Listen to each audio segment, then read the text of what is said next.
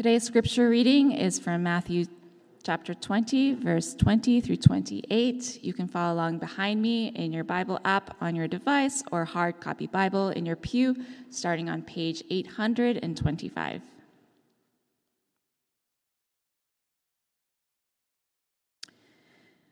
Then the mother of the sons of Zebedee came up to him with her sons, and kneeling before him, she asked him for something. And he said to her, "What do you want?"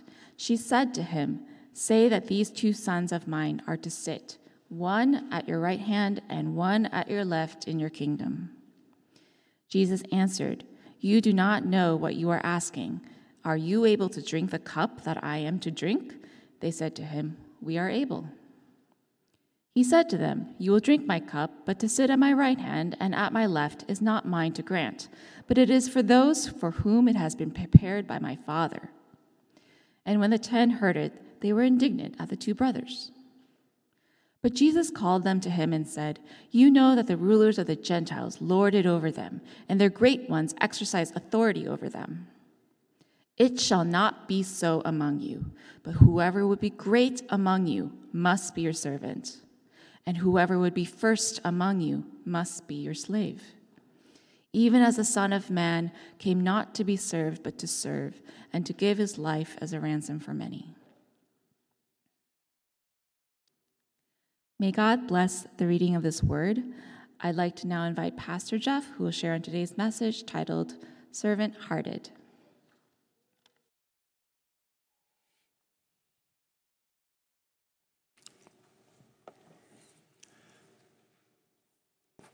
So there's a movie with Will Ferrell that came out a long time ago. Talladega Nights, The Ballad of Ricky Bobby. It's one of those over-the-top comedy movies, and I recognize by mentioning the movie, I'm speaking to like a subsection of Crossbridge, like millennials and people who watch these kinds of movies. Ricky Bobby, he's this character who is this NASCAR race car driver, and because it's a Will Ferrell movie, there's a lot of quotable lines. And one of those lines that gets said throughout, and is basically this character, Ricky Bobby's trademark saying, is this: "If you ain't first, you're last." It's catchy, right? But it's also quite different from what Jesus says. Right? Ricky Bobby says, "If you ain't first, you're last." Jesus says, "If you are first, you're last." Or we could flip it around and say, "If you want to be first, you got to be last." And so we get a sense of this juxtaposition in our passages today, which is going to reinforce our 4th core value. So as a quick review, we've been kind of going through this vision frame that we've been constructing week to week, talking about the different sides as we explore this sermon series of This Is Us, Discovering Our Crossbridge DNA. And so our mission at the very top of this vision frame, what do? Bridging cultures to build a family in Christ. This is how we, as Crossbridge, uniquely make disciples and glorify God. And then we go down one of the sides, our motives or our core values. Like, why do we do it? Well, because we're for God. We're scripture-driven. We're better together. And now our 4th and last core value, servant-hearted. What does this mean? It means that we seek to selflessly and sacrificially serve others like Jesus rather than to be served. And so let's go to the Word. I invite you to get your Bibles, your Bible app, follow along. I know I usually have the scripture references on the slides behind me. I'll do that today as well. But you can see so much more of what's going on and what God is saying when you have His Word laid out in front of you. Much easier to follow along that way too. And so we're going to hit 2 passages today. Both are from the Gospels. Both are Jesus teaching His disciples and us about what it means to be servants. Matthew 20 and John 13. So in both of these passages, there's a common perspective, an attitude, a mindset, a value system that we have to hold and adopt and embody in order to be servant-hearted.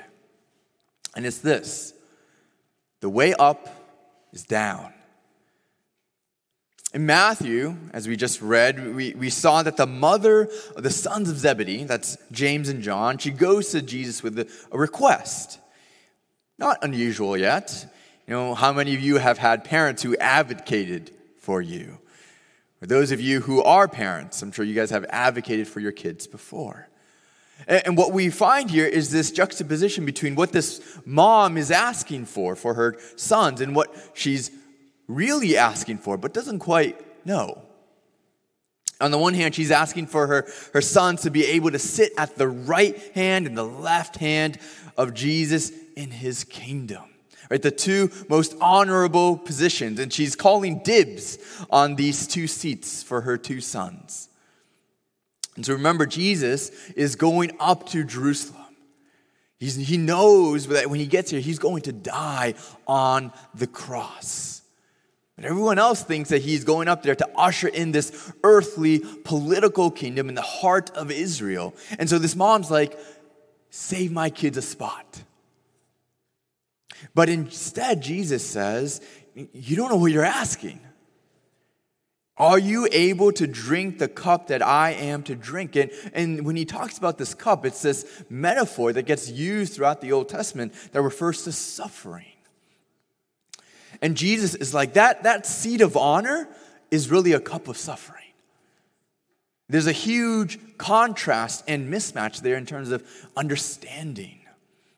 It's not just the moms too, it's the sons as well. Like, we're not going to explicitly see this unless we read something like Old English with the these and thous and whatever. But the you that Jesus says when he says, you don't know what you're talking about, what you're asking for, it's a plural you. Meaning it's not actually just the mom who's making this request, it's the sons too. Maybe we can imagine like, hey, Mom, can you go to Jesus and just ask for us? We've been there. But we don't need Greek to see this, right? Because we see that when they respond, it's the sons, not the mom, who answers Jesus' question. And so clearly from the start of this passage, we're presented with this family of a mom and her two sons who have high aspirations, high expectations of what success and status mean. They want to sit next to the Son of God in his kingdom. If you ain't first, you're last. And the other 10 disciples, how do they respond? We read that they actually get indignant. They're jealous, right? They're kind of just upset that they weren't the first ones to yell shotgun to be in Jesus' passenger seat. Because for all of them, the way up is up. If you ain't first, you're last. And they weren't first, these 10 disciples weren't first to reserve the seats with Jesus. But Jesus now understands, oh man, all of them don't know what they're talking about. So he takes this opportunity now, as he always does, to teach his disciples, his followers, about the values of his upside-down kingdom, about the way of living in submission and obedience to God, and that the way up is really down. So verse 25, Jesus called all of them to him and said, you know that the rulers of the Gentiles lord it over them, and their great ones exercise authority over them. Jesus is speaking to Jewish people living in Roman-occupied Israel. And so it's not just any rulers, but they're current rulers that he's kind of pointing to as an example to this flawed, worldly, earthly way of thinking. He said, you know these guys. These people, these current rulers are ruling over you, who believe that the way up is up, who believe in leading by lording it over them, who rule with domination and authoritarianism. And Jesus gives a clear, but it shall not be so among you. That's them. This is us. The way up is down. He continues, but whoever would be great among you must be your servant. Whoever would be first among you must be your slave. And so if you want to be great, you got to be a servant. If you want to be first, you have to be a slave.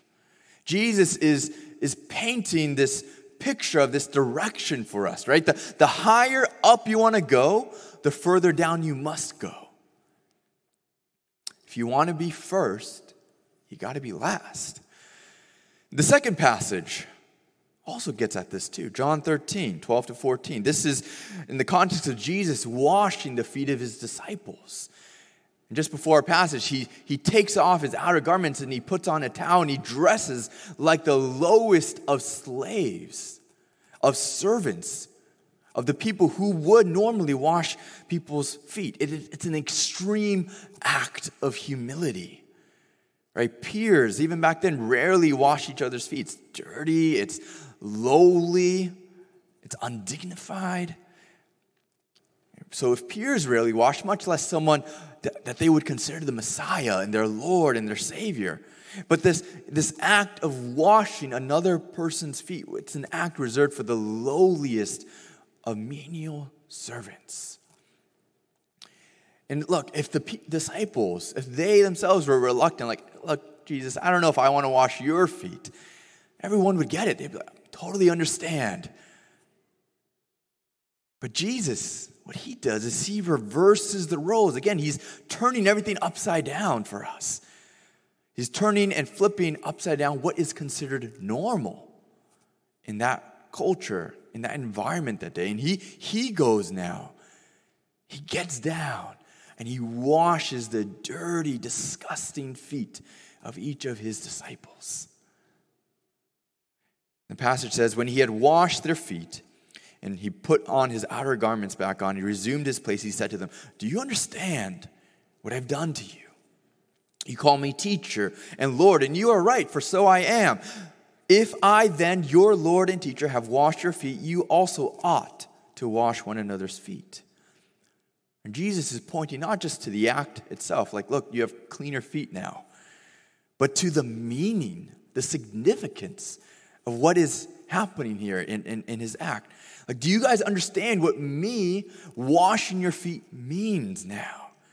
He says, if Jesus, their Lord, their teacher, their master, washed his disciples' feet, then there's absolutely no reason why the disciples should not wash each other's feet now. So D.A. Carson said this, the heart of Jesus' command here in John is humility and helpfulness towards brothers and sisters in Christ. We sang about this. We talked about and sang about our humble King earlier. Right? This is what it means to be servant-hearted as we kind of peel back the layers of this core value. It's a mindset that the way up is down. It's a posture of humility, of helpfulness to one another. And there's so many ways that we as Crossbridge live out this core value of being servant-hearted. Again, our list of core values, they should be kind of more actual values, less so aspirational. They might feel aspirational at times, but these are the things that really drive what we do here, drive why we make disciples, why we follow God, what flavors are the way we do our ministries here at Crossbridge. So there's many ways, I think. Members who have cooked meals, dropped them off at other people's houses. I know there's many of you who have given up your own homes, your own beds for our returning missionaries who are on furlough and need a place to stay because they sold their homes to move overseas, and when they come back, they don't have a place to live. Many of you are serving in a variety of different roles. Like whenever there's a need, I volunteer as tribute. Although that's probably, I hope, not the best example, because I hope our ministries aren't like the Hunger Games. But it's this picture, right, of being servant-hearted as being first responders. Right? People who are willing to arrive on the scene first to help. Like, how can I help? How can I help? And I want to drill in on that a little bit. Because our core value, let's note this, that our core value is being servant-hearted. Not service-oriented, not getting things done, not filling a gap, not doing more with less. The emphasis, first and foremost, is on our hearts. And why is that important? Because it matters what our motivations are, right? These are our core values. These are our motives, the second side of this vision frame. This is why we do these things. And so we can be serving and being successful and doing all these things and accomplishing so much, but for the wrong reasons.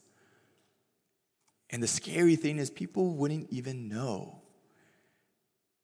But to be servant-hearted implies serving, right? Because it would lead to that, but it means more than just serving. It's about serving selflessly or sacrificially. It's about having the heart of a servant. Right? So in Philippians 2, 1-4, Paul is writing to the Christians in Philippi, and he's urging them towards this kind of unity which is driven by humility. And he says there, so if there's any encouragement in Christ, any comfort from love, any participation in the Spirit, any affection and sympathy, complete my joy by being of the same mind, having the same love, being in full accord and of one mind. Do nothing from selfish ambition or conceit, but in humility count others more significant than yourselves. Let each of you look not only to his own interest, but also to the interests of others. He says, count others more significant than yourselves. He says, don't look just at your own interests, your own concerns, but also to the concerns and interests of others. Like, this is all heart work. And heart work is hard work. But this is at the core of what it means to be servant-hearted. And both of these passages in Matthew and John that we've been kind of working through has another common theme. It's not just that the way up is down, but also that Jesus serves, and he serves as our example. So in Matthew, Jesus finishes out his whole point that of if you want to be first, you got to be last. Not what Ricky Bobby says, if you ain't first, if you're ain't first, you're last, right? But he says this, if you want to be first, you got to be last. And he says, even as the Son of Man came not to be served, but to serve, to give his life as a ransom for many. And now in John 13, Jesus says, for I have given you an example that you also should do just as I've done to you. And so in both cases, Jesus serves. He serves as a pattern of servant leadership. Like, we are servant-hearted because Jesus is servant-hearted. We serve, hopefully, selflessly and sacrificially because Jesus did that first for us, for the world. Jesus serves selflessly and sacrificially. He even says, as he continues on in John, truly, truly, I say to you that a servant is not greater than his master, nor is a messenger greater than the one who sent him. So the point is that if Jesus, our Lord and our Savior, did this, how can we be exempt? Now, each week we've been pairing one of our missional motives, these core values with a missional mark. So this is why we do it. Then who are we becoming? How do we know that we're growing and maturing as we continue to participate and engage here as followers of Jesus here at Crossbridge? And so if we are servant-hearted, then let's be together serving with joy. Now I ask, do we serve out of obligation or do we serve out of joy? And let me pose an idea that I think is in Scripture. Can we do both? Is obligation the antithesis to joy? I don't think so, and I hope not, but I do recognize that sometimes it feels that way. We believe sometimes that duty and delight are at odds. And so we draw a false dichotomy that, look, if I feel obligated, I cannot feel joy. Right? That it cannot be, I feel I have to do it, but only I have to feel that I want to do it. And that if I feel like I have to do it, it's bad. Like whatever it is, if I feel like I have to do it, it's got to be bad. But if I feel like I want to do it, it's good. But we know from Scripture that the heart is deceitful above all things. But look at how Paul describes these faithful Gentile Christians in Macedonia and Achaia in Romans. These Christians were giving financially to aid the Jewish Christians in the church in Jerusalem who were poor or experiencing a famine. He says there, he writes, "At present, however, I am going to Jerusalem bringing aid to the saints. For Macedonia and Achaia have been pleased to make some contribution for the poor among the saints at Jerusalem, for they were pleased to do it. And indeed, they owe it to them. For if the Gentiles have come to share in their spiritual blessings, they ought also to be of service to them in material blessings." Right? So do you kind of catch what Paul's getting at here? They owe it to them. Right? These Gentiles who have been grafted in to the people of God ought also to be of service to these fellow Jewish Christians who are experiencing hardship, obligation, duty is what Paul's driving at here. And yet, at the same time, verse 26, for Macedonia and Achaia have been pleased to make some contribution for the poor among the saints at Jerusalem. For they were pleased to do it. Pleasure, desire, joy, delight. Here, in these few verses, we have both duty and delight in the same act of service. Here, you have them feeling both, I have to do it, I ought to do it, I have a call of duty, and I want to do it. I take great joy in doing it. I delight in it. So the idea here is that if we only feel that I have to do it, it's not bad. It's just incomplete. So we want to be servant-hearted. And that means serving. And that means also, hopefully, serving with joy. And both of these things emphasize, again, a heart check, right? Exploring really underneath all the things that we do, all the actions that we do every single day. What is our motive? Why are we truly doing it? Pastor Thabiti, and he lists out these 7 attitudes that we need to be constantly checking ourselves with when it comes to being servant-hearted. And I love the way that he phrases it, so I'm just going to list them out directly. First, we need to be aware of an attitude that says, they're trying to get me to do something that I don't want to do. Like volunteer or attend. And he says that when we do that, we live as if my wants are most important. Second, we need to be aware of an attitude that says, they're trying to get me to give something I don't want to give. Like time or money or whatever it might be. And he says, when we do that, we live as if my possessions are most important. Third, an attitude that says, I want to be known as a servant, even though I don't want to be treated as one. He says, when we do that, we live as if not being a nobody, but rather being a somebody is most important to us. Fourth, an attitude that says, I only want to serve the way I desire instead of serving where there's need. When we do that, we live as if our own sense of gratification and worth are most important. Fifth, an attitude that says, I only serve when I feel like it. And he writes, when we do that, we live as if convenience is most important. Another one, an attitude that says, I only want to do what I think is in my ability or means. And then we live as if my comfort is most important. And lastly, An attitude that simply says, I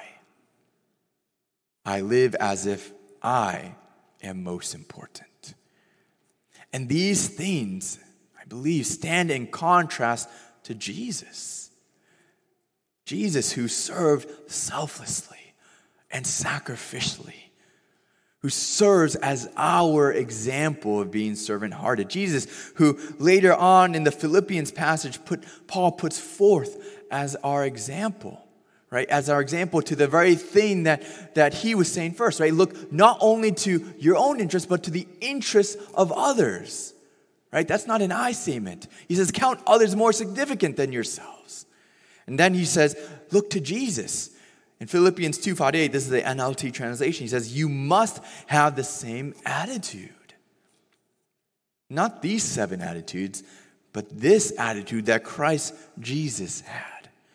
Though he was God, he did not think of equality with God as something to cling to. Instead, he gave up his divine privileges. He took the humble position of a slave and was born as a human being.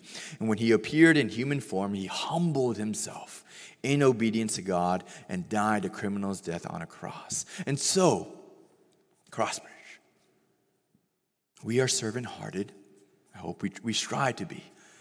And if so, let us also be serving with joy. I know that many of us, we feel duty-bound. Maybe that's just a part of who we are or how we're raised, our own internal DNA. But let us also be filled with delight. And that's hard.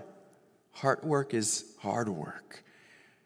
It's the question I leave you with this morning as we wrap up this 4th core value and this 4th mark is this. Where does my duty become my delight? As we reflect and we take the time to think about our own hearts, where does my duty become my delight? Where does my sense of ought also lead to my sense of want? Where does my service to God, to others, and to the church, though hard and difficult at times, how does it bring me great joy also at the same time? Because I'm realizing that God is at work and that I am part of something greater than myself. And others are knowing Jesus and experiencing his presence and his joy. And so let us continue to serve others like Jesus and with joy. Let's pray. Gracious God, we give thanks for you. Sent your son, Jesus. He humbled himself to become obedient to the point of death, even death on a cross. And because of him, we too can be transformed by your Spirit and through your word, so that we too might serve others selflessly and sacrificially, so that we can be more and more like Jesus. In Christ's name we pray. Amen.